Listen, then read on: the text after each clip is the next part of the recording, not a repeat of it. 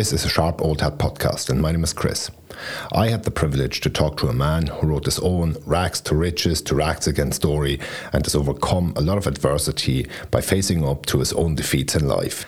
As an author, public speaker and life coach, he runs his business and his life now with great success and is the most impressive and above all inspirational human being. This is a chat with Máirtín Óg McDonagh.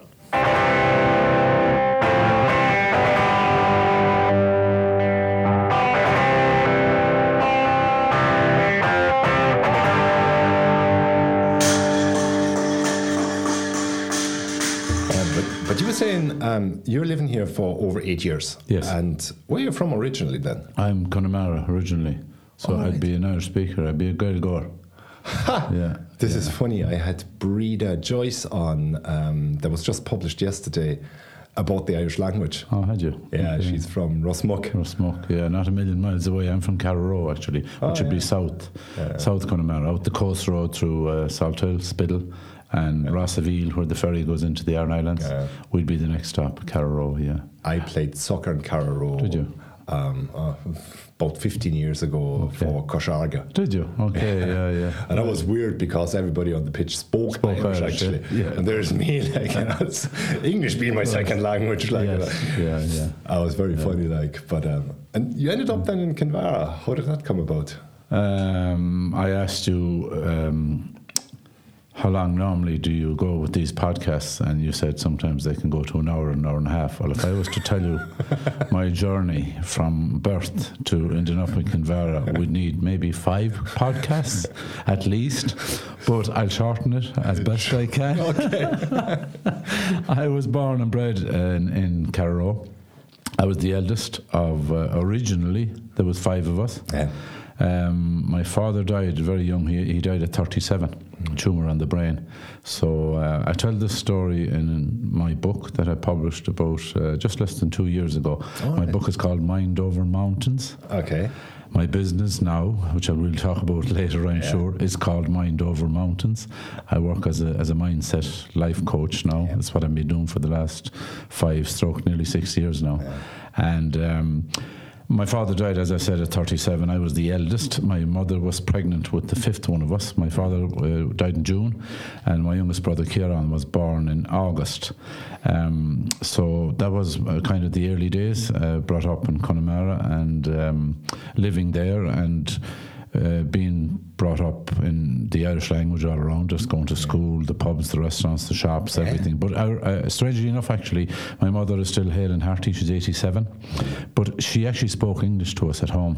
All right. And I've asked her a couple of times, we've had a lot of conversations about it since, and her methodology around the whole thing was that we were immersed in the Irish language, and she wanted us to be able to converse well in English. Yeah. So if you think back, I'm not going to give too much away about my age, but if it was the early 60s when I was that young to kind of start speaking English to me at home. But it's amazing actually, and I suppose like at a very early age I had 2 languages, and I learned French then as well, but I've lost most of my French, and it's amazing. Like the Irish, I found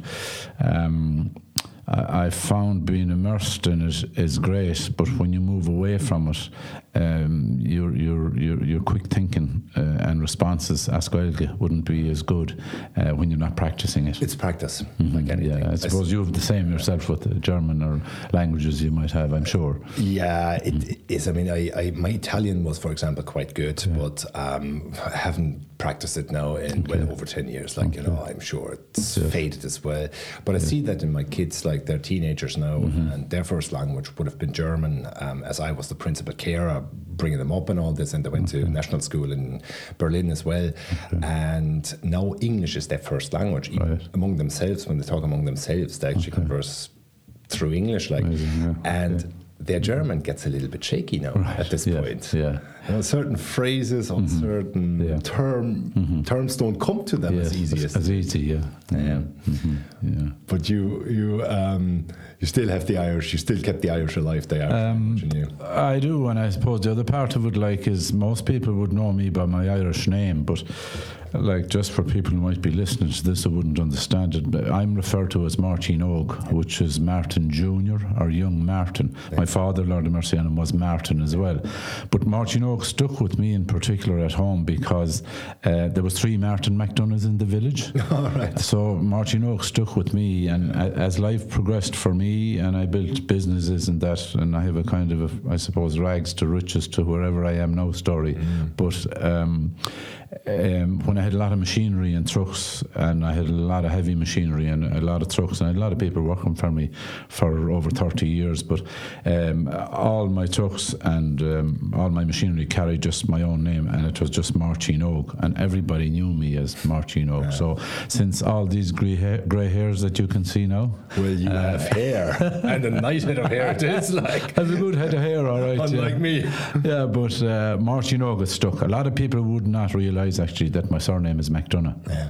I'd be known as Máirtín Óg, and like if you met someone from my hometown and said, "Oh, I was talking to Máirtín McDonagh, he did a podcast with me," well, they'd probably say, "Which one?" And if you said Máirtín Óg, and they'd say, "Oh yeah, the fella that used to have the machinery and the trucks." Yeah, so. But I mean, in small communities, like names stick. Like everybody calls the Eurospar in Kinvara Londis. Londis, yes, yeah, or true. Charlie Pickett's house across the road. That's like, right. Yeah. lived there for a couple of days. Yeah. You know.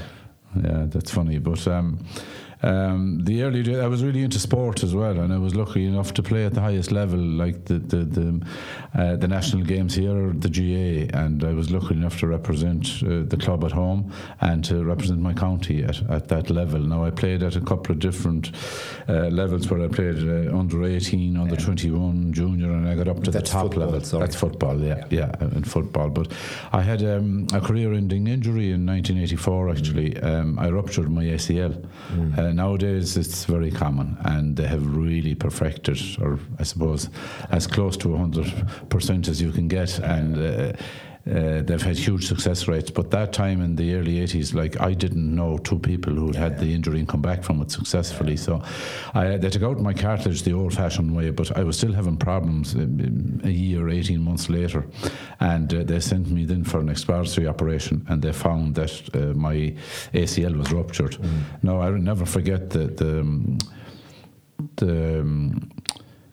consultant I had. He was Kerryman, and I went up after the keyhole surgery a couple of days later for a consultation with him, and he just said to me, he said, "What's your story, Mr. McDonagh?" he said, and I looked at him. He was a big, huge Kerryman, and he said, "Can you afford to be 5 months out of work?" He said, "I need to rebuild your knee, it's in shreds." And I looked at him and I said, "No way," I said, "I wouldn't be able to give that time." I was after starting my business the year before, and I was after getting married as well, actually, that year. So I said, "No way." And he just bluntly, he said, "Your county career is finished." So he said, "I don't think you'll even get away with club level." He said, "Your knee will be too unstable."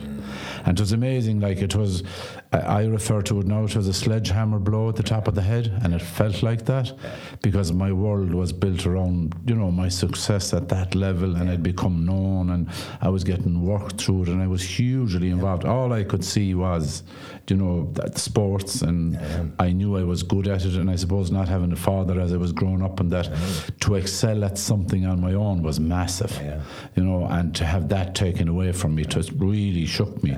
But I knew I had no choice. And I said no, and like before the consultation finished, and he said, "If you don't let me rebuild your knee," he said, "at some stage, to have any quality of life," he said, "you're going to have to take up 1 or 2 things." And I turned around and I said, "What?" And he said, "Cycling or swimming." And whichever one you take up, he said, "you're going to have to do a lot of to build up that knee." So it was amazing. I kept playing with the club for a couple of years, but I kept breaking down, and it was leading to other problems. I was having back issues and that, and eventually it got so bad that I said, "I can't keep playing and keep injuring myself." My business was thriving at the time, and I was missing days with injury and all that, and I said, "Look, no." But then I said, like, it's like everything, like what I do now as a life coach, I tell people, when one door closes, don't give up. There's always another talent you haven't discovered. So when I went to that place in those early days with the injury and dealing with that, I said, well, hold on a minute, I have an awful lot of experience here. I was still very young, but I said, if I can turn what I've learned playing at those levels all the way up through my 16, 17, 18 to where I was when I got injured at 24. I said, if I can help the club with this. So I started managing and training the club teams at home, and we did a lot of success for a couple of years. And then I put some of that into the underage levels at home. But then I actually started cycling, and I began, cycling really grew on me. I found I was able for the long distance cycling in particular, and I felt it was something I could do on my own. And of course it wasn't doing me any harm, actually it was doing me good, especially with my injuries and that. And I found I could suffer on the bike for long hours. So then a couple of years later, the opportunity came up to cycle across America, which was massive. Like, now I saw it advertised, and at the time, like I went from zero to kind of doing some of the usual sportives, we call them here, where you'd sign up and maybe collect a bit of money for a charity or whatever, and it might be cycle around the Corrib for 5 or 6 hours, or something like that, down do the Ring of Kerry or something. So I started to do some of them, and I was enjoying them and that, and it was keeping me relatively fit. But the Cross America one was massive. That was on the website. I've seen it. You cycled with Sean Kelly, isn't That's right, yeah. Jesus. And since then, actually, Sean Kelly and myself are the best of friends, to be honest with you. And all right. Yeah. But that means hardcore physical exercise, and not just, as you said, like cycling around for a couple of miles for charity. That must have been a gig that required an awful lot of preparation as well. Of just sheer physical fitness for it. It was huge, like, and like I was lucky enough. The preparation for it was massive. Like, I trained hard for it for over a year. And it was the first time ever I'd been introduced, I suppose, to sports technology, in that we were brought to Trinity College in Dublin, where they tested us to see what our VO2 max was, our lactate threshold. And this was, 1999, like, there wasn't a lot of that going on at that stage. And to train in heart rate zones and that. But I learned, and I could see my improvements. And they double checked us again 9 months into our training regime, and my results were off the charts compared to the beginning. It was amazing, actually.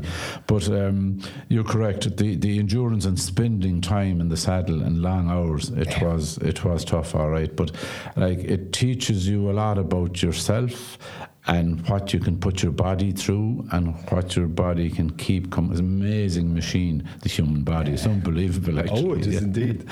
But just wondering, like, you would have been used to pain anyway, playing football at a very high level. Because I can relate to this to the extent I played soccer at a relatively high level, and I ruptured my ACL. I would have been about 30 or 31. So, but at that point, I wasn't really playing seriously anymore. Like, I finished that up when the wall came down in '89, and I was 19. Had other things to do. But it's like, when you're used to serious sports, like, you obviously have naturally a very high pain threshold. Anything that's on the body, when it comes to the head, like a toothache, an earache, a headache, that's a whole different ballgame, I find. But any kind of other physical pain, like, an athlete is naturally well disposed to deal with at a very high rate. Yeah, that's correct. And I think I found myself in a slightly different category. I agree with you totally, like, that when you are playing sport of any types, especially if you are at a higher level, you're used to challenge, you're used to coping with adversity through the sport, whether it's injury, losses, coming up against people who are better than you, whatever it is. But I think in my case, in my situation, and looking back at it now, like, I was faced with, I suppose, I had two choices. I was going to do the reconstruction and rebuild my knee, or else I was going to retire. But what I did is I kind of flipped it on its head. And I said, okay, that door is closed. While it really hurt, and it took me a long time to come to terms with it, I began to look and see what other talents I had. and where I could turn that into something positive. And I think it's true, and it's what I preach about now, that, it doesn't matter how dire your circumstances are or whatever has happened, there is always another side. I call it like that. There's always a grain, there's always a little seed of positivity there, of growth, and it's just to find that. And sometimes it takes time to find it, but I knew that I still had the same strengths I always had, but that due to my injury I would not be able to perform in that particular sport at that level. And logically people would say, well, if you can't rebuild your knee, you won't be able to do much more. But I didn't give in to that way of thinking. And even though that's in the 80s, I think that thread of mentality has kind of spread through my whole life. And I try to encourage people now. And it's funny, when you're in a situation like that, all you can see is the darkness of it.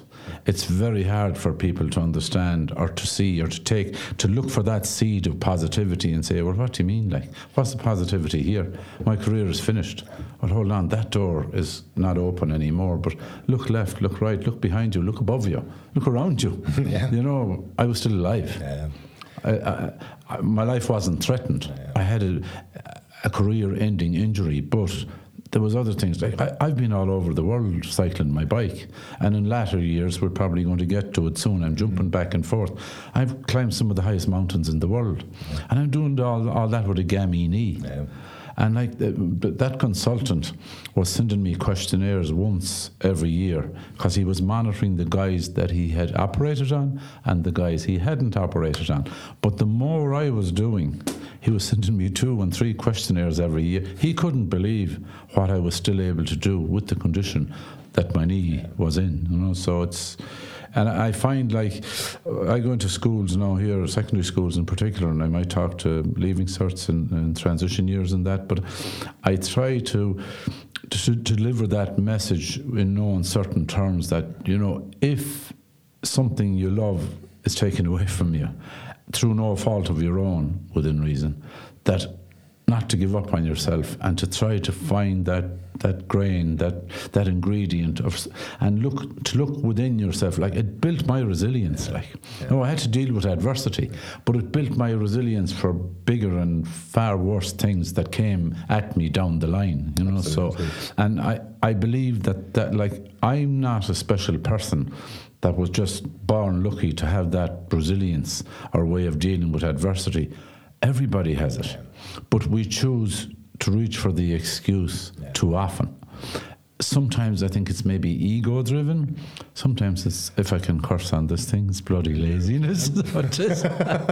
And it's not looking to see other opportunities. It's taking the softer way out. The actor Michael Caine actually has a great motto that sums up what you're describing. He says, use the difficulty. Because it's not only about just one door closes and another one opens. It's actually finding joy and finding something to look forward to in this new door. I would have had experiences with things I would have done for a while, like playing soccer, for example. Eventually it came to an end where I couldn't play at the level I used to play at, and that was entirely my fault because I was partying too much for many years. Okay. But eventually there comes a point, whether it's 30 or whether it's 40 or 45, you can't do it anymore. And you have to find obviously something else that you enjoy doing, because you can't harp on about, I used to be great when I was 20. That's no way of living, and that's no way of enjoying anything. So it's just finding new focus. It is, and I business wise I've had the same trajectory really, I suppose. It's my father, Lord have mercy on him, he had a truck business where back in the 50s, and his brothers were involved in their own. They were very forward thinking men, especially, I suppose, the part of the country that we were in was Connemara, where it would have been on the edge of kind of the next stop America, where they speak the strange language back there. But these guys, one of my uncles had some of the biggest trawlers on the West Coast for a good while. And my brother and two of his brothers would have been really into trucks and machinery in that time. Just simple stuff, bringing the turf home for people, bringing seaweed to the factories, bringing sand for construction work at the time. And there were a lot less cars, a lot less vans and lorries around. So it's been a thriving business. In the beginning, there was only 2 cars in the area, and the family had one of them. So there were that kind of people. They went to the UK, they worked on building sites, and that they came back with some money that they'd save, and they reinvested it in starting up small businesses. But I suppose there was a natural trajectory for me to I had heard about that. I remember when my father died, I was only 8, but people fondly remembered him and spoke very much about him. Now, my uncles were still involved, and I started a business myself with a truck, and originally it was just an excavator, but within a very short space of time, 8 or 9 years, I'd become a millionaire at that business. I was really successful at it, and some of the biggest jobs in Galway now I was lucky enough to work on. I had a great team of guys working for me. I was careful how I picked them, but I really had good guys working for me. But I would have worked on jobs like the Air Square Centre, Galway Bay Hotel, Jury's Hotel, where I would have done all the excavation on all those businesses. So that company mushroomed very quickly for me, but it was a real solid business. I was really good at it, and we used to get involved in most of the top jobs around the place. And I had that business for over 30 years. But in 2005, 2006, I set up a second business that I thought one might complement the other, where I started developing small projects, small housing schemes and industrial units and that. And I'd had a bit of success with that in the beginning. When I say a bit, it was a relatively kind of a new business. And when the financial crisis hit us in 2008, 2009, that particular company was really stretched because I was in the middle of an 8 million development. I probably was 75% of the way through it. But I had other parcels of land bought with potential, but they hadn't gone through the planning stage, which meant that I had bought them at very high values. And within the space of a couple of months, the values of them in particular fell overnight. Now, I wasn't alone, but I took the whole thing very badly. Now, looking back at it, I suppose one of the biggest things that caught me really was that I had both businesses in one bank. Now, I didn't originally, because my mother, God bless her, she'd say never have all your eggs in the one hanky, but I didn't listen to her. Well, of course, I was approached a couple of times as well by banks. I was turning over an awful lot of money between the two businesses at the time, a lot of millions. And they kept saying about margins and percentages, and if I put both businesses in one bank, I'd be down to 3%, 2.6%, 2.5%, 2.4%, and it sounded really good. Now, it made business sense at the time, but when the pressure came on, I was no fool. I still am not a fool. But I was stretched in certain areas, and having the two businesses in the one bank definitely did not help, because when they couldn't get any equity out of one, they targeted the other. And me, I gave in that I thought I'd solve it and thought I'd fix it, but the hole was getting deeper. Now, in the book, I reference it trying to put out a forest fire with a garden hose. But it put, unfortunately, the downside to it really was it put my marriage under a lot of strain. We broke up. We were married for 26 years. And my family as well, I was blamed a lot. And I thought I would have had 100 friends. I realised very quickly that I didn't. And it took a lot out of me. I lost my identity. I hated myself. I blamed myself totally. And it got to the stage where I couldn't even look in the mirror at myself. Did you suffer physically as well? A couple of years later, it's a good question. Because with sleep deprivation, I would imagine, this is an ongoing stressful situation. After doing this for a year, 2, 3 years, you lose sleep, you eat too much, you eat unhealthy, you get fat, or you develop all sorts of ailments because of the stress you're under for quite a sustained period of time. Yeah, well, what caught me really was, and what the worst illness I got is I got shingles 3 times, which is totally down to stress. And I suppose 7-8 years later, I went for a cardiac CT scan, and they discovered that I had 96% blockages in 2 of my arteries. but specifically down to stress. Chronic stress is what I went through at the time, but I could have had a few options. The main one was I thought, and I went to do it on 4 different occasions, was I had moved into my sister's converted garage. Herself and her husband were kind enough to offer it to me when I was in a bad place. And they were living near the sea, and I went down to I wasn't sleeping for weeks. I went down to the sea 4 mornings to put an end to my misery. But I don't know, something, I reference it in the book, and I keep referencing the book, and I'm sorry about that. But no, that's cool. I reference it as that there was something flickering inside me.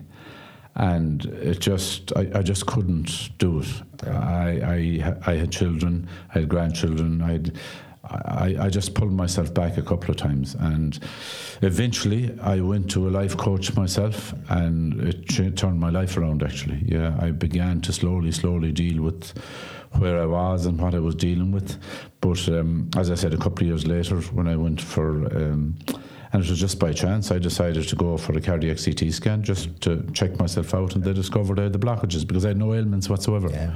But he said to me that my cholesterol was low enough, it was 4.6 or something, my blood pressure was good, I had a resting heartbeat of 50 or 51, and there was no signs. I wasn't overweight, my diet was good and everything else, but my cardiologist maintained it was totally down to chronic stress. And they refer to it now seemingly as the silent killer.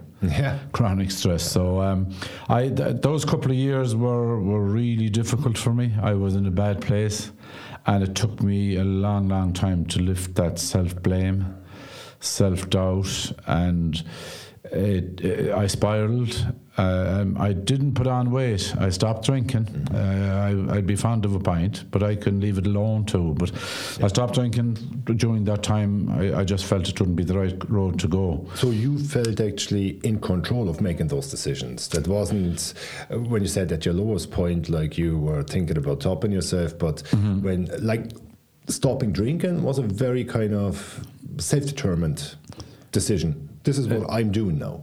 Yeah, that's a good question as well. You're asking me good questions. That's what I'm getting paid for. That's a very good question. Yeah, it's funny looking back at it. There was so much outside of my control, and that I think that's the first thing people have to realise. If anyone is listening to this who might be struggling in different areas, you will feel helpless. Absolutely. And like my situation was colossal. It was unbelievable, actually. I went from being worth millions to being worth nothing. And that didn't mean anything. And that wasn't what hurt the most. It was the loss of family. It was the loss of friends. And it was the loss and, I suppose, the rejection from people that I'd been really good to. And I thought helped hugely. And that was impossible almost to deal with, because all it did was turn me in on myself. But before I went, when I started working with the life coach, my decision making became a bit clearer. But when I made the decision not to drink, and when I made the decision not to jump over that cliff a couple of mornings, my life coach wasn't involved at the time. But looking back at it, you're right, that there was a mental strength there that I revisited. There's one other person who asked me that question the same way you've asked me now, and that was Pat Falvey. He's summited Everest twice, and we had a lot of whiskey one night, and he got deep into asking me questions, and that was one of the questions. He said, "What stopped you?" And he said, "How were you able to make those decisions?" And I felt I was able to go to a place where you don't want to go too often, because when you have to go there, it's dire and it's not a good situation. But I found there was something in there, and I couldn't even call it a name, but I know it's deep within me, where there's some sort of a fire or some sort of a strength that says, no, you should not do that now. This is the last thing you need to do. I don't know what you need to do, but you can't do that. And that stalling, that hesitation, And then you begin to question, where did that come from? My life is shit. I feel shit. Why is this thing forcing me not to give in? Yeah. And it's amazing. I've been there a few times. Not that I want to go back there too often, but I know I've been there a few times. Yeah. But it is certainly, I haven't been in those situations you're describing, and they're entirely your situations. But I find that if I face adversity, just taking every little bit of control, every little bit of decision-making power for myself, I will take that little bit, and bit by bit, seeing that I feel good when I can say, I called the shots here, in whatever minuscule way it may be, like, works for me. And it may, to some level, because you were a very successful athlete, like, and you had to make decisions on the pitch, you had to make decisions building a business, you make private decisions, so you're in control for most of what you do, and you're used to that control. So would I be. And when you hit a bad spot, just regaining every little, clawing back every little bit of control you can have, is obviously something that you would habitually do. And this is actually something I was thinking about when you were talking, that you went into coaching then when your active playing career finished. I tried that as well, but I gave up after a couple of weeks because I was really just trying to hang on to the lads, the atmosphere around the club. And after a couple of weeks, I realized, you're just looking for a substitute here. You want to be with the lads, you want to be involved in the sport, and but I had no control and no aptitude for that coaching either, so at least I only stuck with it for a couple of weeks. But But anyway, sorry to interrupt you there. No, it's fine. But it's like what I do now, I with clients, and I do some public speaking as well. I go into corporate companies and that, and I talk about adversity and building resilience and how that worked for me. And I talk about, I pride myself in being a mindset coach, and I really believe in having a growth positive mindset, and I think I'm a great example of it. But I know now when I'm working with people who are facing difficulties in that, and they don't know which way to turn or what decisions to make, like I realized during those times, and more as I was going through it, that the only thing I actually had control over was my thoughts. And it's such a humbling thing. And people would say, what the fuck do you mean, like your thoughts? But like your thoughts around, like that door is locked, you can't go out. Like, well, my thoughts would be, okay, where's the key? Is there a window open? How can I contact somebody who might be, like, where you turn whatever sort of a negative is facing you, that you begin to step back, step over it, look down at it, see, okay, what can I do here? Rather than, I tell people it's like flicking the switch. I'm coaching a lady at the moment for the last couple of months, and she said to me the last day, she gave me a beautiful compliment actually. She said, you have an uncanny way, she said, of putting complicated stuff about life in simple language and simple terms. And I think that's the magic, because life is not complicated, but we complicate the hell out of it ourselves.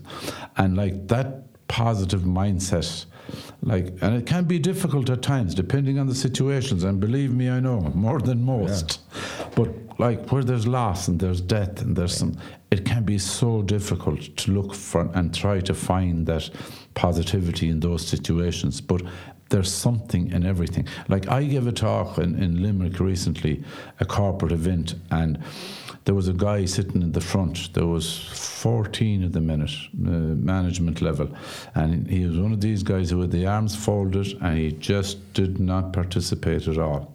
So I opened it up after I do about an hour and a quarter, an hour and 20 minutes, and I opened it up for questions and answers, and he muttered something, and I said, sorry, I didn't hear you. And he said, you couldn't be too fucking proud of yourself. He said, he cursed. And he said it low now, but I said, I didn't hear you. And he raised his voice again, and I said, what's your name? And he said, John. And I said, I don't understand what you mean. He said, you couldn't be too fucking proud of yourself after making all those mistakes. And I looked at him and I repeated it to the rest of the room. And I said, I don't know about you, John. I said, but I never purposely made a mistake in my life. I said, I made decisions based on the information I had at the time and based on where I was coming from. But I said, I didn't do it, I said, to make mistakes. No, I said, they turned out to be wrong decisions, some of them. And I said, some of them I paid dearly for, as did my family and others, and people I had working for me for 30 years. But I said, they were decisions, but you know what? I said, I turned them on their head. I learned so much. And I said, that's what you do. I said, when something goes wrong or you make a mistake, as you refer to it as. I said, I refer to it as making a decision. I said, there's a bit of a difference. Yeah. And I said, some people never make decisions. I don't know where you are with that. You know, that's a good point. But not most people, I said, put off making decisions. And I said, because of that, they live unhappily. They live in situations where nothing is right and everything is wrong, and they can be really difficult to live with. I said, I'm not saying that's you, John, but I said, I have experience of people like that. I coach people like that. And the rest of the room started clapping for me. So they did. But, like, you know, I know that I made mistakes, and I know that, you know, but I don't look at it like that. I made decisions. That turned out to be, in retrospect, exactly. Mistakes, but you do not make a decision to make a mistake. That never happens for anyone. No, I don't know anyone who does. Yeah. Exactly. But you say you do talks and you do one-on-one sessions as well. Like, would you run the risk or the danger of, because you're a mentally very strong person and you have grown up to be a strong, or you grew up to be a strong person from childhood on, like, would you run the danger of, I don't know how to put it now, to dismiss people who are not of the same mental strength and constituency as yourself? How do you deal with that? Someone who has not that background of sports, for example, is a good. It is, yeah, and again, that's a AAA question you're after asking me. It's a real good one as well, and I'm enjoying you asking me those questions. That's very good, actually, because when I was doing my life coaching course, one of the areas where I won't say I struggled with, one of the areas where it took me time to manage was when I was coaching people who were dealing with difficulties in areas where I'd be strong. But what I've learned and become really good at is, it's not about me. It's about the person sitting in front of me. So whatever level they're at is where I have to be. Now, it's easy to say that. But as a coach, like, I had a guy recently, and he had done 3 sessions with me, and at the 3rd session, 2 of them were on Zoom. We met for the 3rd one, and he said to me, I thought you'd tell me what to do. And I said, no. I said, coaching doesn't work that way. I said, I'm going to help you, I said, by asking you powerful questions. And I said, through that, I said, you'll find a way, I said, to deal what you need to deal with. I said, there may be times when, with your permission, I might offer something, but it would be a suggestion of maybe you might look. And I said, that'll be a last resort if I think you're really stuck. And that was the biggest learning I took from putting myself through the coaching course was, Máirtín, and they told me, they said, Máirtín, you have a huge amount of experience. Your strength of mind is off the charts. We think you'd be really good at what you do once you mastered this. And 'twas amazing. I can see now the difference when I started to the last couple of years as a coach. Yeah, you probably in the beginning battle your ego a little bit as well. Totally. Oh, totally, yes. Yeah. How long actually did it take you to, from when your business failed and that you basically had to explore an alternative lifestyle as such, to arrive at, the point where you'd say, life coaching, that's actually something I could do? That, are we talking many years? Are we talking just a couple of months and then you slide into it because you had to do something anyway? That's a very good question as well. 2008, 2009, everybody knows that's when things kind of, I had a very high-level American coach who coached me about 2.5 years ago. Yeah. And it was funny, he went around the crash in a different way. He got me to talk about a global financial crisis.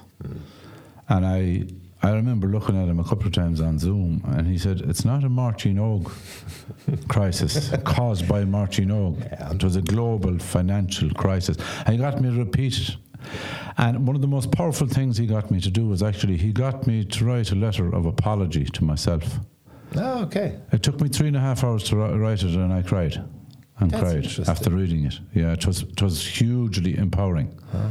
I couldn't believe it, actually. He got me to email it to him, but I had to read it to myself first. I really get the idea. It's kind of a 3D mirror, if you want. So we don't look at on the wall, you look behind the wall. For having been so hard on myself, plus other things. It was amazing, actually. It was empowering. But getting back to your question about, like, one of my sisters, who there's one in every family, like, I'm the eldest, but there's one in every family who the person that everyone is afraid of.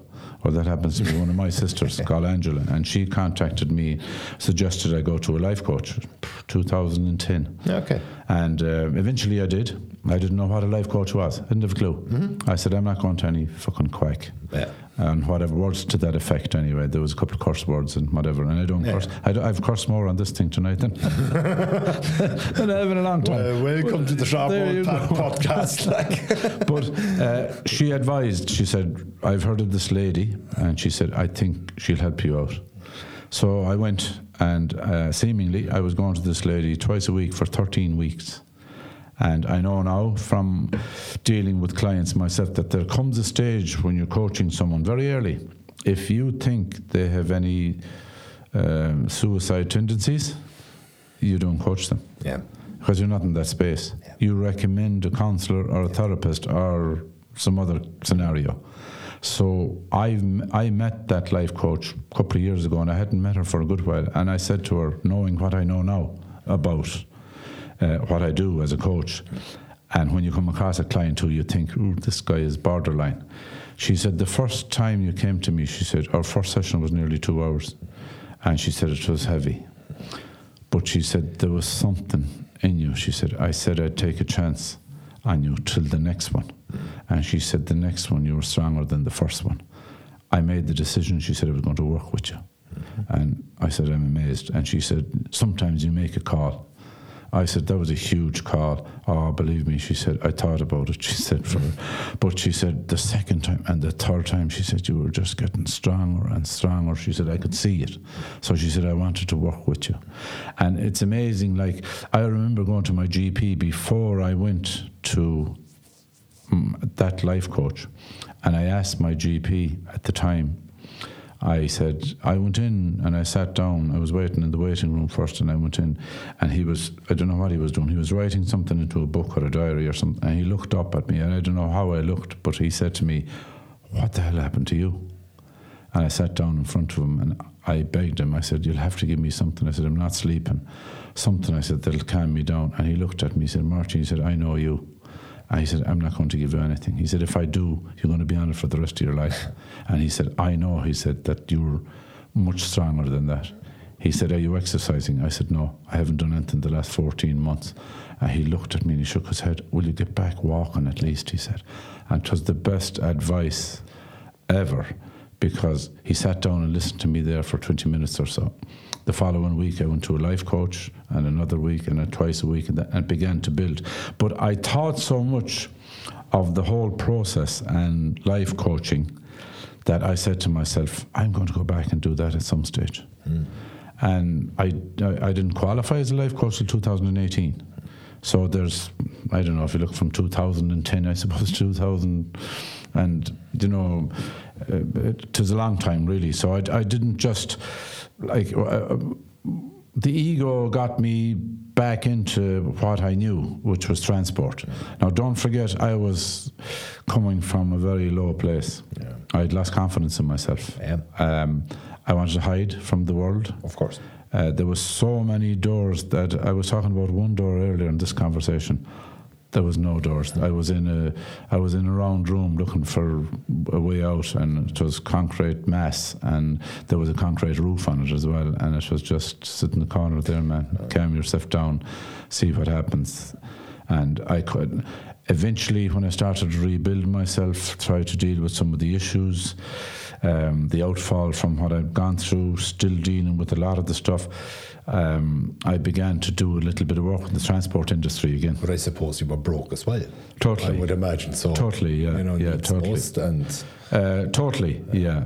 And not alone was the identity gone, but the finances were non-existent. I struggled hugely, actually.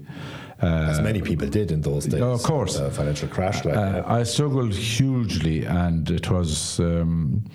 I can talk about it now, but for a long time I wasn't able. I'd break down, and it's just the pressure was unreal. And it's looking back at it nowadays. Like, I know that I learned loads. I know it was at the time it was a really difficult time to go through. But I know many people who didn't go through it. They took the other option, and they're not here anymore. I was lucky that whatever strength I had, I was lucky to get through it.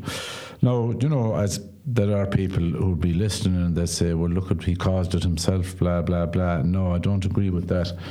I had two big businesses. I had one very solid business where I had people working for me for over 30 years. My second business did not help the first business when push came to shove. And I coach a lot of businessmen now.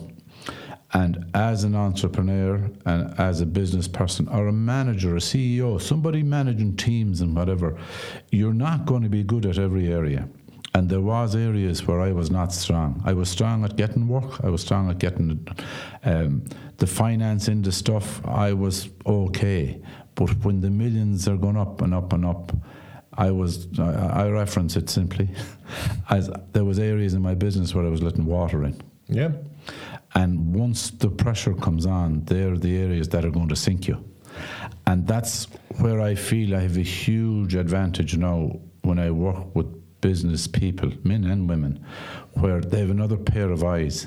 Now, they bring me on board normally where they'll be strong in certain areas, but there'll be other areas. And it could be their health and wellness, it could be their family relationships or whatever. And we work together on that. But I feel as we're talking about their businesses, I can see where I was myself. And once they're willing to work with you, it means I can ask the hard questions. Yeah. And if somebody had asked me the hard questions that time, I would have dealt with them and I would have managed them differently. Yeah. So that when the pressure came, it wouldn't have been as great and it wouldn't have hurt as much. Yeah. And that's what I encourage people now is like, and it's not an easy thing for someone running a business. It's a real personal thing for a lot of people to bring somebody in at that level. Now, I don't ask questions about turnover. That's none of my business. But it's the areas where you as a business person or a manager or a CEO might not feel strong. Okay, let's talk about that. What could you do to change that? Could you delegate a bit more? Could you bring in some expertise? I want to spend a bit more time with my family. What would that look like? Simple stuff, but like it's just asking the questions and looking at it with a different pair of eyes, as I said. Could actually a 35-year-old be a life coach, in your opinion? And could a 35-year-old be receptive of the services of a life coach? Well, the second part is easier to answer, so I'll answer that one. I have some young people that I've been coaching, and I have some people who are reaching out to me. Mm-hmm. And ironically, I see a big shift. When I wasn't on social media at all when I started this business 5 years ago. Now I have a big presence. I have 7,000 or 8,000 followers on Instagram. I have as many on Facebook, which is real old school now, but I do have solid followers on it. And I think I have 4,500 on LinkedIn. All right. And while I wasn't doing that much on LinkedIn, I'm spending a lot more time on it now and I'm targeting it because I'm getting a different caliber of person. And the best explanation I can give about that is that for people who might not realise, they're all social media platforms, but Facebook and Instagram, I have a lot of followers, and if you and I went for a pint from here or Galway or Connemara or some other place, I guarantee you before the night is out, someone will buy us a pint and they'll come over and they'll say, oh, Máirtín, I love your stuff. It's so positive. But a lot of those people are never going to ask to be coached, and they're never going to spend any money with me. And that's fine. But at the end of the day, I'm running a business. So I found that LinkedIn seems to be bringing me a professional person who wants to be better, who wants to personally develop themselves, who wants to grow. And I'm finding from 30 to 60-year-olds with businesses or whatever are coming. But the first part of your question, that's a difficult one. Can a 35-year-old be a good coach? I think the answer is yes. Okay. But I think that person, just because, okay, let's call a spade here. Máirtín Óg, life coach, born in 1960. I still didn't tell them my age. They'll have to calculate that now. Listen to this. That's 47. Yes. Let's call Mary, life coach, 35 years of age.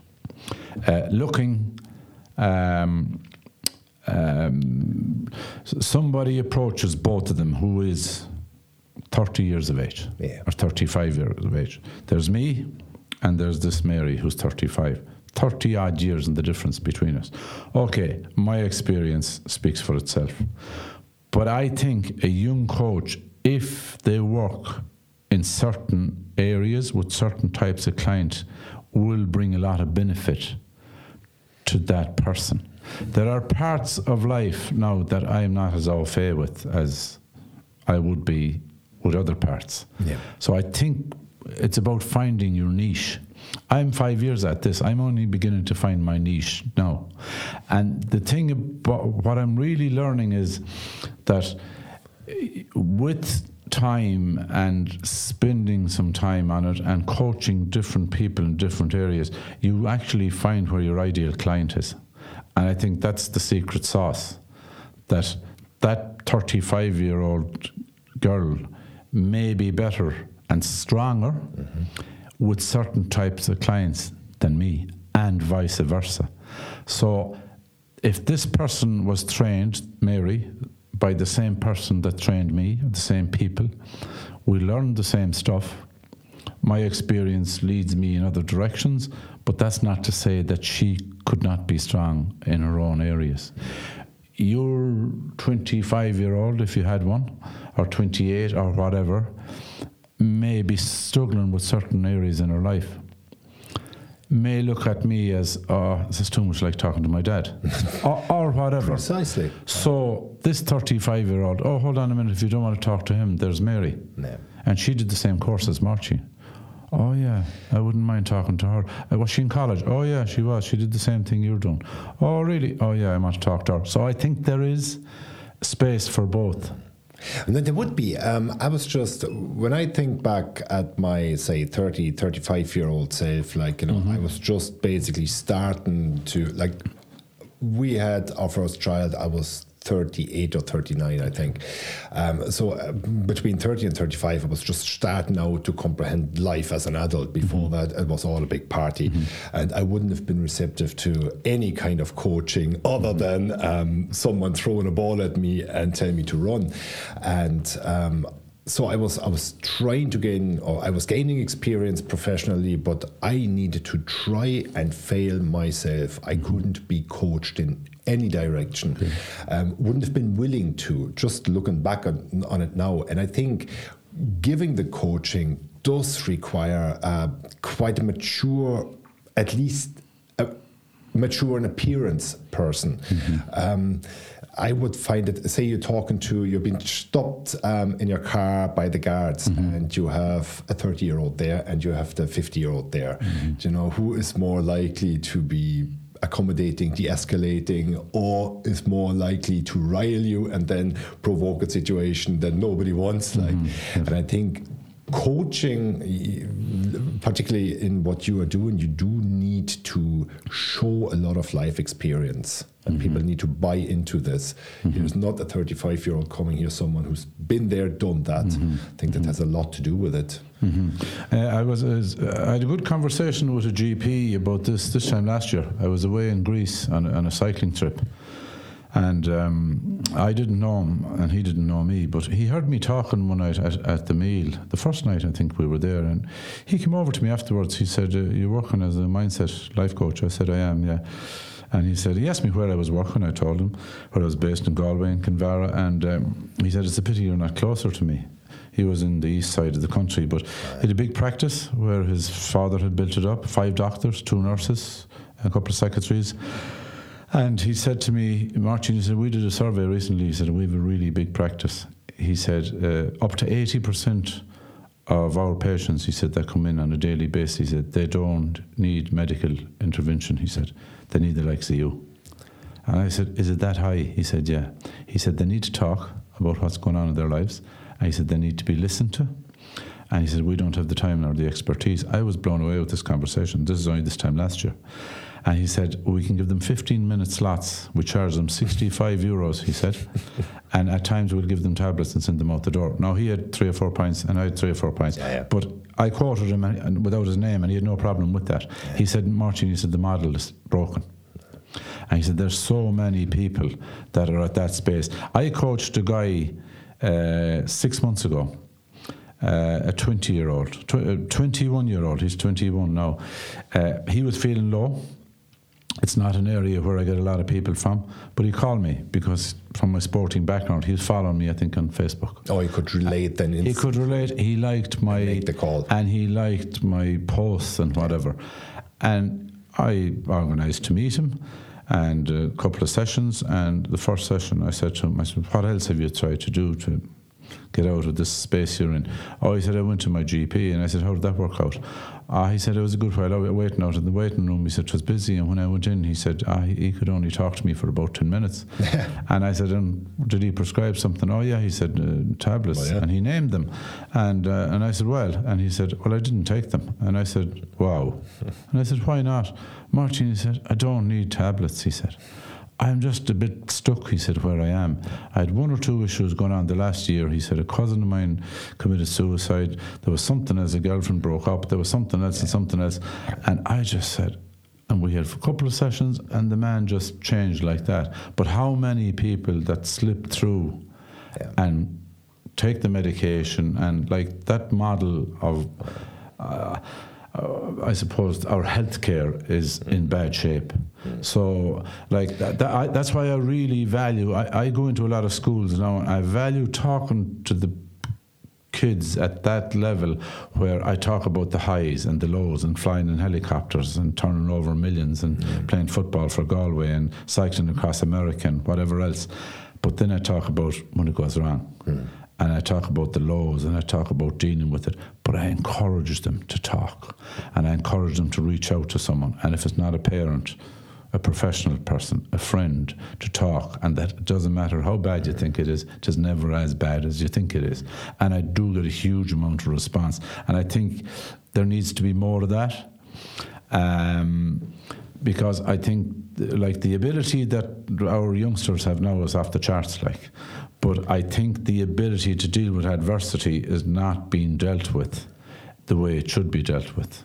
And I know we shouldn't be going too deep into that now, but it's no harm to touch on it, I think. Yeah.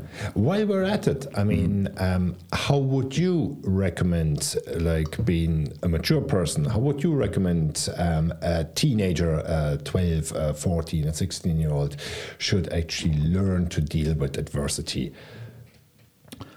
Because you said the ability is lacking, and they're not being given the same equipment as our generation was in that sense. What would you recommend? Well, I'll be honest about it, and I was in the book. I think a lot of it comes down to parenting. And my mother, again, I'll quote her in her 80s, she maintains that parents in the last number of years, and I was one of them myself, that we did too much for our children, that we overcompensated for them because we wanted them to have more than what we have, and whatever kind of excuses you want to come up with. We tried it all. But what we're left with now is that, you know, in a lot of cases, they're not able to handle any challenges. They're not able to deal with any sort of adversity. and social media has become huge. Yeah. A lot of them are living their lives through social media. There's a lot of abuse in it. The drugs culture has gone through the roof. So there's a lot of problems out there now. And I think parenting has gone into overdrive and has been in a long time, whereas kids are not being, young kids specifically, are not being left alone enough to try and work through their own issues and work through their own problems, to see how they'll cope with stuff, to be there at arm's length as support in that, but a bit like what I do myself. I can see it where you get people sitting in front of you or on the end of a phone or a Zoom or whatever, and their issues they think are just unbelievably difficult, but it's offering support and listening and quizzing and asking questions and getting them to figure it out a bit themselves. That's why I love so much what I do, because it's about the person. And there's the biggest thrills I've ever got in my life are seeing people where they turn on their own light bulbs. It's so empowering. It's unbelievable, actually. The energy I get out of somebody who doesn't see it, and I see it, but I can't say it. And I ask a question, you ask a question, because that's one thing you learn when you're doing it. You ask the right questions at the right time. And it's like you're extracting bits all the time, and sometimes they'll move like snails, and the next thing they'll jump like a rabbit or a hare, and you'll say, wow. And they'll say, and it's amazing to see that. But getting back to the children, I think, and I don't know where that starts or ends, but I see it at matches I go to now where parents are arguing with referees and they're getting stuck into other parents and they're giving out to kids, and it's totally over the top. And it's at sport. Never mind. I know from going into schools now, and I feel talking to headmasters or principals, and they're telling me, Máirtín, we had 2 kids sent down to the headmaster the last day. They were misbehaving inside in the class. Before those kids arrived in my room, a principal said to me, I had a call from 2 mothers. And I went, oh my God. So these people who are listening to this, some of you are parents, try to look at things differently, because in the long run, are you doing that young person, that son or daughter, are you doing them any favours to face life down the road? That's what we should be asking ourselves. I fully agree. I mean, we're making the same mistakes with our 2 girls to some degree.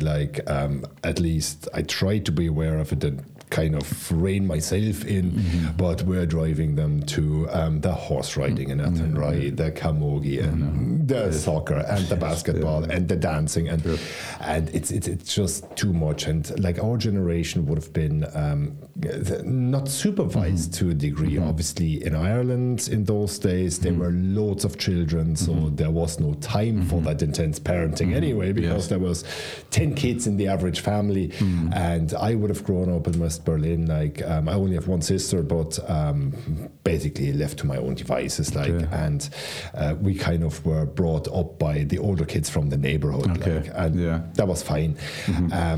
And what I do not really get about this generation now, I mean, look, we probably would have played all the great games they have now with the modern technology, and we would have been on Facebook, Instagram, TikTok, whatever else there is, if it was available to us.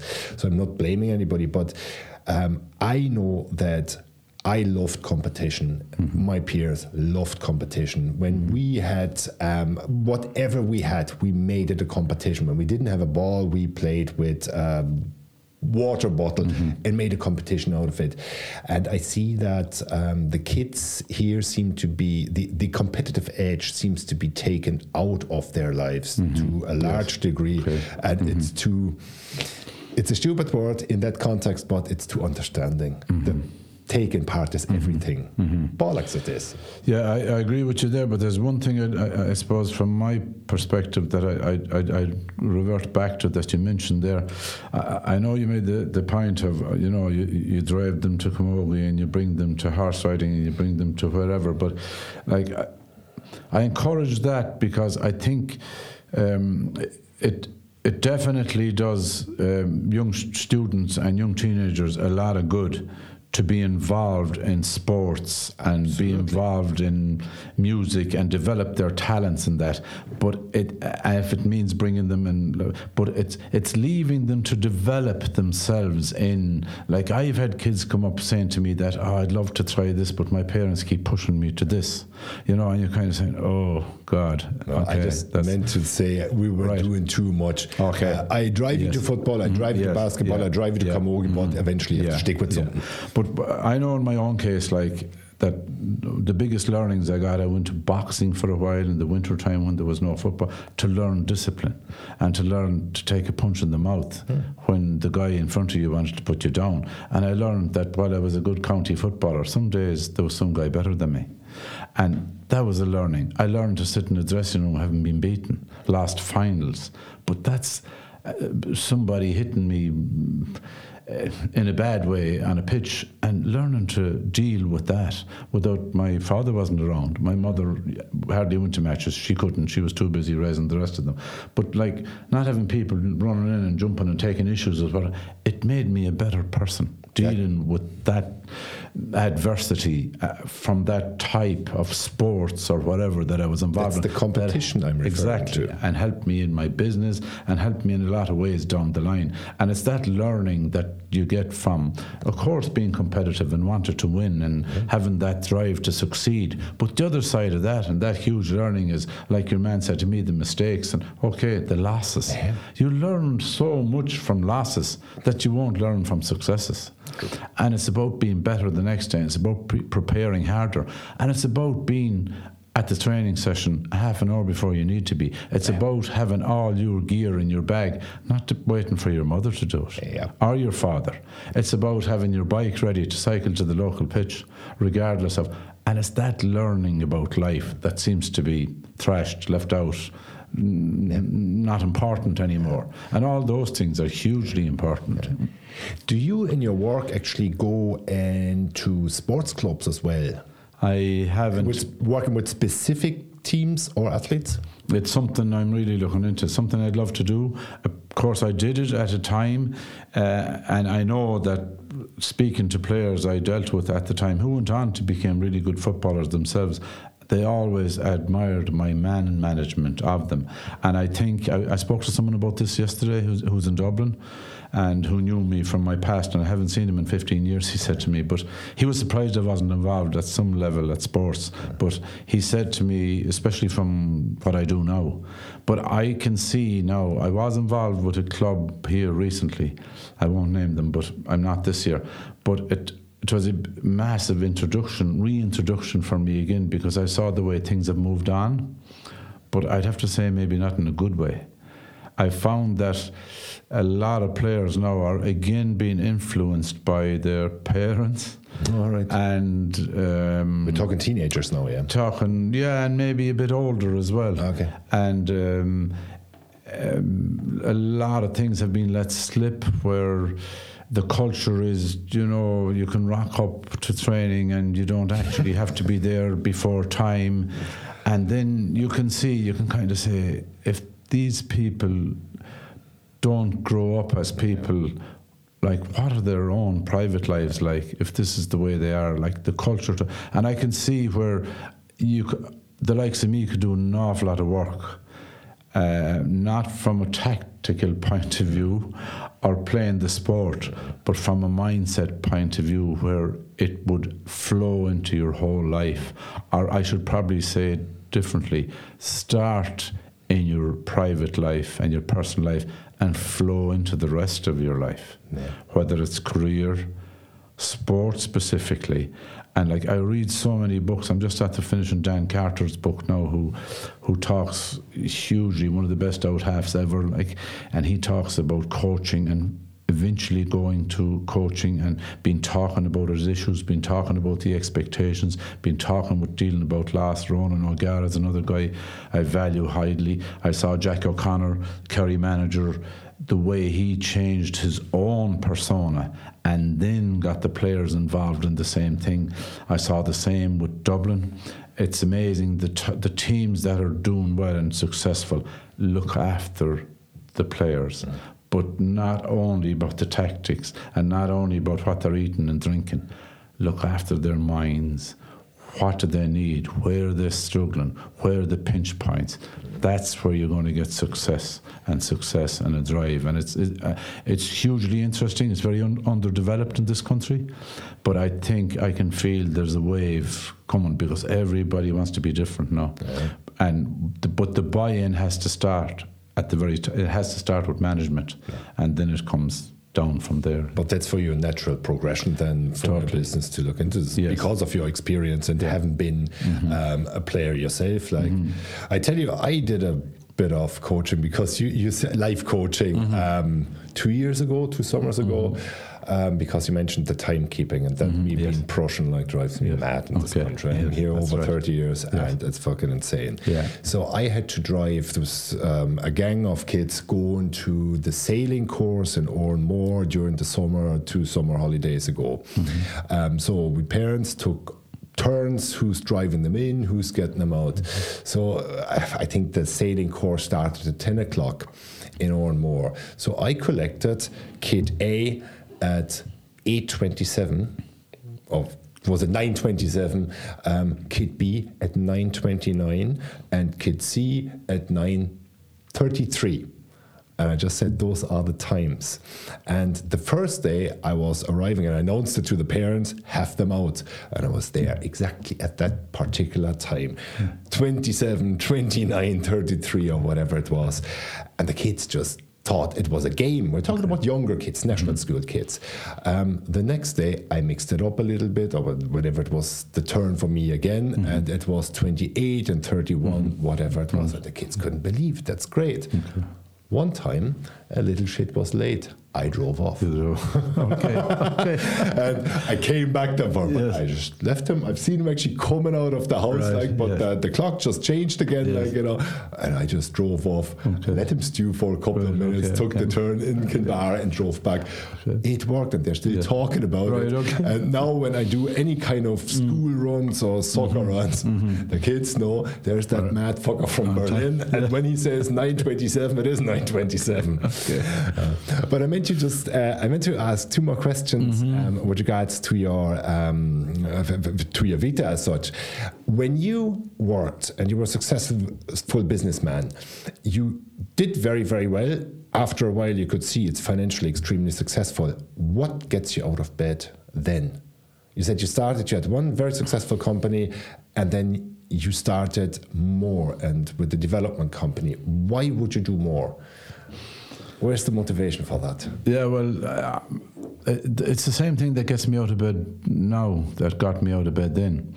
It's the drive and the will to succeed in whatever I'm doing. It's what got me out of bed every morning cycling across America. It's what gets me out of bed now. I go to the gym 3 mornings a week. Every other day I go out on a bike, my mountain bike, or I go down to the burn and do a hike or whatever. And the business at the time, I had started something that I had a passion for. I wanted to be successful at it, and I kept seeing opportunities. But opportunity is one thing, but putting yourself in a position to be able to avail of it and to push through the difficulties and deal with the difficulties, and I found that I was fairly good at that for a long time, particularly depending on which difficulties I was dealing with in that. But as I said earlier, hands up, there was areas and there are areas where I'm not strong. Sure, we all have that, yeah. And it's recognising them and maybe plugging those gaps if you want. But I still have that same will for life and drive that I always had. I think it waned, it flickered due to circumstances for a while, and I was unsure, and that's why I think I struggled so much within myself, because I was someone who always could find my own answers. But in that particular situation, or where I found myself at that particular time, I didn't have the answers, and that hurt so much. And I got really frustrated with myself, and I think that's why I turned in on myself, and the self-blame came, and the self-doubt and the self-limiting beliefs and whatever else you wanted. There was a whole garbage bag full of it. But I think through the coaching then and through the help and through focusing on what I could control was my thoughts and trying to take positive grains out of everything. And then it came to, like, it's hard to really explain it to someone listening to this now, but the best explanation I can give is when I realised that there was nothing I could do about so many things, and I mean just nothing. I'm looking over at a picture here in the studio now with that guy sitting on 3 steps. That's Tim Armstrong of Rancid. That's it is. I see that now.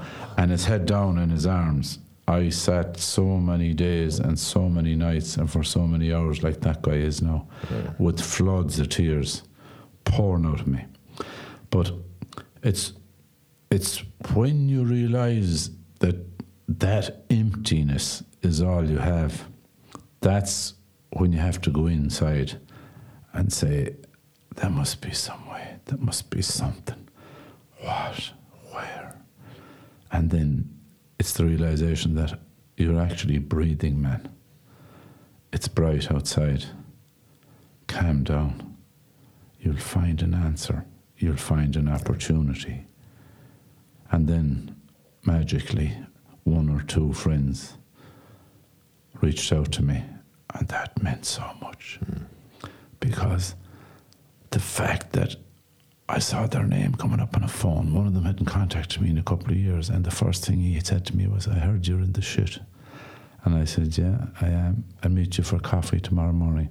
Now, those 2 men weren't psychologists or life coaches or therapists or anything else, but they took the time out of their days. They weren't judgmental. They sat down and we talked about sport, and we talked about the weather, as Irish people do, or we talked about what, and then every so often in those conversations, they'd say, how are you feeling? I'm not great. You'll be all right. You'll be all right. Sure, we'll have a cup of tea next week again. See you Monday. Are you out walking a bit? Are you back on the bike? No, I don't feel able for it. Next Monday they do the same again next time. And that just meant so much. And to realise that I could smell the coffee and sit down, and that I had 2 friends that cared, meant so much at the time. And I was lucky enough when I did move into my sister's converted garage that she had 3 kids at the time, and they loved me. And that was massive, because when you're at a stage where you can't look in the mirror at yourself and you totally hate yourself, and these kids thought I was God, and they looked up to me so much, and they were so excited every time they'd see me. And I took so much out of that. And slowly, I don't know what it was, just like it took a long time, but I began to appreciate life in a totally different perspective altogether from where I had been and where I thought was the end. The realization that life is simple and you'll find some other way of getting through this, and appreciate your life. You still have talents, you still have strengths. And I know just to people listening to this, they're saying, couldn't be that simple, but it is. And it's realising that and just being calm with yourself and stopping the blame and stopping the hurt. And all of a sudden, I was sleeping 2 hours. All of a sudden, I was falling asleep in the chair. And all of a sudden, at 5 o'clock in the morning, the summer was coming when I was walking down to the sea, and I sit in a stone and I listened to the waves. And before this, they were inviting me to jump in. But now I could hear the waves just kind of, that sound they make over the pebbles. And it was cleansing. And I could feel this, and it was massaging my body. And the tears were coming, but they were less. And when I was coming back up, it was more positive. Oh, that was a nice start to the day. I'll have a cup of tea now. Oh, I'm meeting one of the lads today. Oh, hold on. You've a meeting with the bank. Okay. There was always something. Yeah. There was always 10 stones in both of my shoes. Yeah. But sometimes I try to take the shoes off and just walk on my bare feet and say, oh, what can you do? You can't do anything about it. Let them fire whatever they want at you. No. So... Would you actually, your 40-year-old self, you're in the midst of it, you couldn't have done anything about the global crash, but you meet that guy who you are now.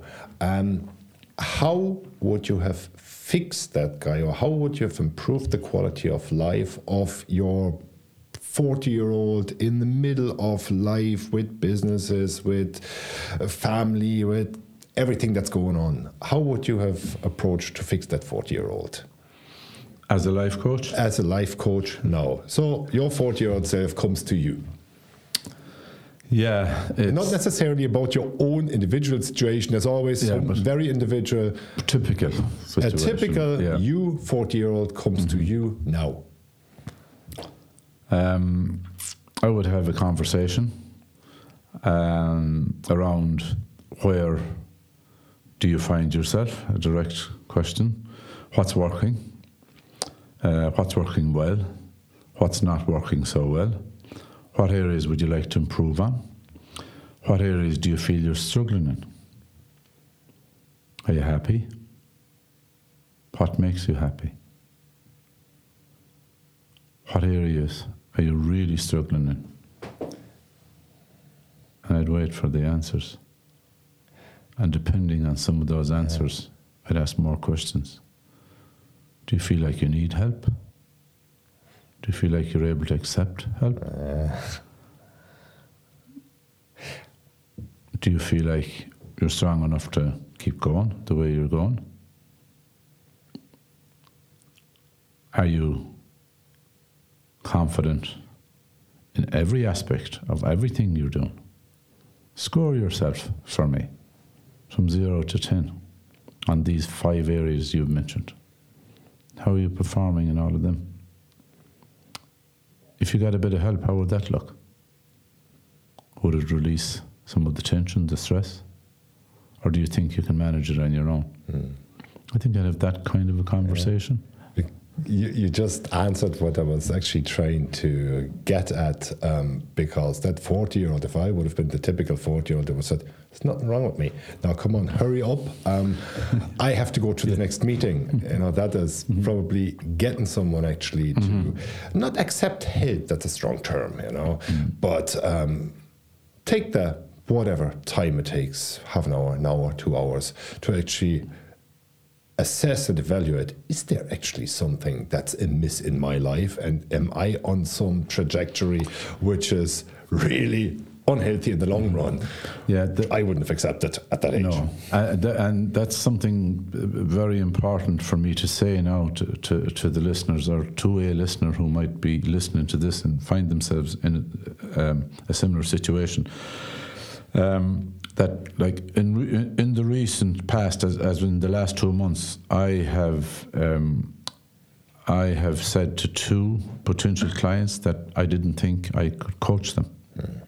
That I didn't, and it's one of the hardest things as a coach to do, to tell a potential client that you don't think you're the right person for them. But it was for that reason I had prolonged conversations, because I don't give up quickly. I'll prolong a conversation, specifically if I'm in doubt. I'll ask more questions. But in both cases, one male and one female, I did not think they were coachable from my perspective. And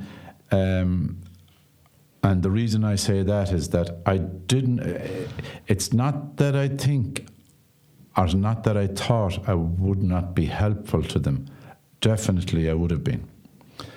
But I felt like they weren't open to be coached, like what you said about yourself if you were that 40-year-old. But yet they touched base with me, because some of what I post and talk about resonated with them. Because I talk in different ways about what I went through myself at times. And some of my posts are based on that, but fast forward 15 years. So it resonates with these people. But yet when I sit in front of them, whether it's on a Zoom call or one-on-one, and you start to ask questions, the ego comes in, and it's nearly like they look at you with disdain, like, who are you to ask me those questions? Or why would you? So you get people at 100 miles an hour, and I wouldn't be able to do that now. And they nearly start telling you what you can do, and you kind of say, whoa, you're not in that space that you're... And it's not about me at all, it's about themselves. But like the only person who you can coach successfully is someone who's able to roll up their own sleeves and with your support going to get stuck in to their life or the particular areas in their life that needs attention from their perspective. Because when they're sitting in front of me, I don't know. And God knows, like, it's amazing. You might start with 2 or 3 areas, but all of a sudden it becomes 10 areas because one affects another. But I'd have to say that, like, I pride myself on, people would say, well, you stay really involved. Clients I have who've gone through, I've designed a couple of programs where they'll do it over a couple of months. There's different modules in it and stuff. And they'll say, they give me very good testimonials in that. And they'll say to me, I never felt alone at any stage. Like, I want to develop that. And when that person decides to spend money with me and sit in front of me or whatever, work together, that they feel they have support. Now, I'd be the first person to give them a kick in the arse if I think they need it. But we'll work through the difficulties in that because I want them to tell someone else, geez, I worked with Máirtín, he was really good. I felt I was really moved mountains. Now, of course, the first couple of weeks, you're going to get the falling fruit. Or the low-hanging fruit. And they'll pick it up and they'll make changes. And if it's health and well-being, they might lose half a stone weight. They'll start walking. They'll make little changes. But it's then when life starts to come at you, and you have this old mindsets, and you have all these old paradigms, as the American calls it, way of doing things and beliefs about things. That's when it gets difficult, and that's when you need the support, and that's when the mindset is, it's going around the washing machine doing 100 miles an hour, and it's not settling, and you're not sleeping, and the same thoughts that you had for the last 25 and a half years that you didn't come to a life coach are still there, yet they don't suit. Your values have changed so much now, and that's where I come in, and I say, hold on a minute now, tell me why you're thinking that. Where does that come from? Is that true? And you can see by the expressions, you can see, oh God, I need to stop myself. Yeah. But it's not a magical, do 50 press-ups for the next 6 weeks and you'll be cured. It doesn't work. Well, you get big arms from that. You do. But it's, would you say it's kind of a summary of the results you deliver, not what you do, but the results you deliver is instilling, or to a large degree, instilling new habits and breaking with the old. Because, I mean, habits are really hard to overcome for all of us. Like, whatever we acquired along the way, getting rid of that shit is the hardest thing. And then acquiring new habits, we hope we acquire sensible ones. Mm-hmm. Yeah, and it is like the paradigms that I reference, and beliefs and habits that we have. We have them for so many years, and like most human beings are lazy individuals, and we go for the easy option most of the time. And to promote that mindset and that shift in people, like initially, I struggled a little bit with my adventure side from the point of view that people who might consider working with me, they say, oh, God, I don't want to cycle across America or go to Mount Everest. So it was nearly off-putting for people. Yeah. But I'm saying, hold on a minute.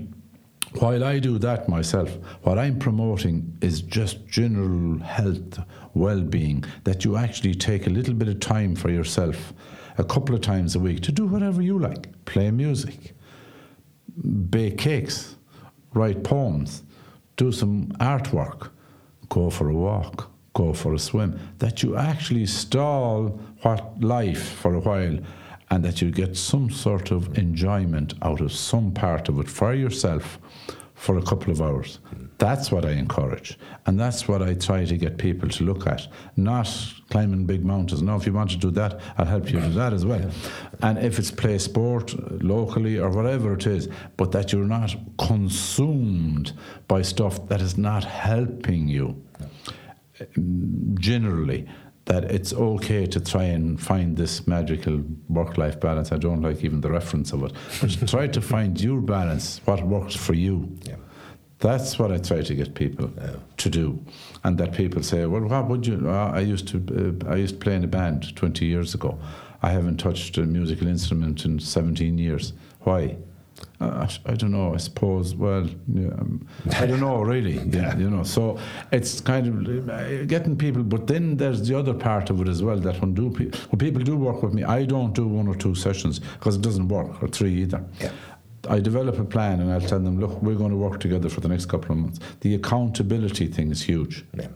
And it's not a fear thing, but it's just, I'm accountable, we're accountable to each other. I'll show up, you show up. We're going to help each other here. When you come up with the little difficulties, I'm going to help you, steer your way through it. And it's amazing. After a couple of weeks, they're actually beginning to face up to these challenges themselves and find ways, different ways of dealing with them. That's it. Actually, being accountable, feeling accountable is for many people a new habit, I would say. It is, of course. Because we're all trying to hide. But just one last question. So medical science moved on. You can get your knee fixed now. We can hook you up there in the lovely hospital. Would you play for Galway again?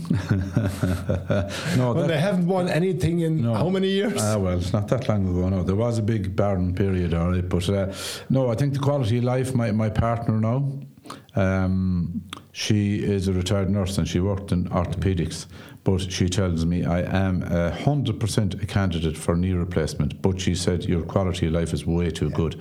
I'm only after coming back from Argentina. My son and myself, we climbed the highest mountain outside of the Himalayas. Right. It's the second highest of the 7 summits, Aconcagua. And I can still do that. I've done Kilimanjaro, I've been to Everest Base Camp, and I'm still riding my bike. But the quality of life I have with that knee and what the amount of stuff I've been able to do is, I'm lucky. It's off the charts, and I enjoyed the high mountains since I came to the Burren here about 8.5 years ago. It's across the road from us. I love it. I do a lot of hiking. At times we go away and do the high mountains. I'm lucky enough to be able to go to 7,000 metres. I don't know, will we go higher? If there's Is that with oxygen or without oxygen? We were without oxygen, but you're at your limit at 7,000 metres. Well, I would imagine. Yeah, we were at our limits now. 4 people died the month we were on the mountain. And that was a serious climb, that one. Everest Base Camp was 5,600 metres. Kilimanjaro was 6,000. The last one was 7,000. So I don't know, will we go higher? If there's a couple of good sponsors listening to this programme, they might reach out. If they don't want to be coached, they might put a few pound sponsorship this way. But I'm lucky, and I'm very lucky that my son actually, that most fathers who I've spoken to recently, that we gave a couple of talks to mountain clubs and different things since we came back. Both of us were there, and another gentleman that was with us who tried to summit this mountain about 18 years ago, and he wasn't successful. So it's a lovely story. But a lot of the men afterwards would have a beer and they'd say to me, God, spending a month on the side of a mountain with your son, I wouldn't get as far as the airport, wouldn't mind. But I'm lucky that I'm fit enough to do it, and that we both get on well enough to do it as well. So it's nice. So there's that part of my life which I still love, but the life coaching, I'm building it bit by bit, slowly, and I strongly believe in it. I believe in what I do, and I love what I do.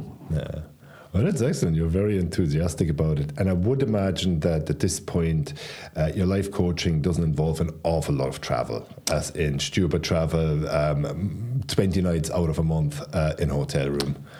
No, and I'm very particular with my time now. And I do definitely 100% practice what I preach. Yeah. In that I try to keep that balance for myself. I exercise a couple of days a week, a couple of hours, different days. I know I'm educated enough now, know enough about how things work that I need time off. I need breaks within that exercise. While I can be driven to train for specific challenges, I know how to manage my body, and that I've got really good at that. And I know that's an area where I can help a lot of people too in different ways. But my following it's amazing. I have from very young to much older following me. Some people love my posts, some people love the photographs, some people love some of the reels. But I think targeting the LinkedIn audience is a bit more now, is bringing me a bit more business. And it's a good mix, and I enjoy it, to be honest with you. I feel like I can help a lot of people in a lot of different ways, and it's it's a good place to be. Yeah, and all the LinkedIn, the Facebook, the Instagram handles, they can all be found on the website. They can indeed, yeah. Well, on Instagram, I'm the Mind Over Mountains. Mind Over Mountains is the website. The book is called Mind Over Mountains. That can be purchased in the shop on the website. It can indeed, yeah. And on LinkedIn, I'm my own name, Máirtín Óg McDonagh. Well, I had a following there from my business years, and I kind of kept it alive. So Máirtín Óg will find me on Facebook as well, actually. So I have quite a large following. So just on Instagram, there's before the Mind Over Mountains. Yeah. Or before Mind Over Mountains. Yeah. And in Carrow, it's just Máirtín Óg. It is Máirtín Óg, yeah. There's no second name. There's no Máirtín Óg, then they know who they're talking about. Like. But just before we do finish, I think the main message I'd like to give people, like if you're running an organisation, be it a team or a team of sports people or a team of employees, or if you're managing a business, and if you think you'd benefit from having a chat with me first, let's have that chat. And I don't force anybody to work with me, and let's see where that goes. But you'd be amazed. I find people who come and we talk, and they might decide the timing is not right, they might decide they can't afford it at the moment, whatever the case may be, but everybody gets a lot out of a conversation with me, and I hope people listening to this would have got something from our conversation as well. And the other thing I'd like to say is that it doesn't matter what you're going through, talking to someone is 50% of the weight lifted off your shoulder. I found that with my own difficulties, and I know that talking to a professional person is probably worth 75% more, so it's, and don't be afraid, like reaching out. It's a different way of looking at things. You don't have any trauma. It's not therapy you're going to, it's not a counsellor. It's somebody who's supportive, who's there to support you, deal with the difficulties, whether it's a rucksack that's full of crap of your life up till now, that you want to lighten your load a little bit, get rid of some of those old beliefs and those paradigms, some of those habits that mightn't be too beneficial as you go forward, and to have a refreshing look at what you're doing and the changes you want to make, to ask those questions that are causing you a bit of doubt, and that to help you push on. So that'd be my final message. Máirtín Óg at Mind Over Mountains, you'll find me. Excellent. Well, thank you very much.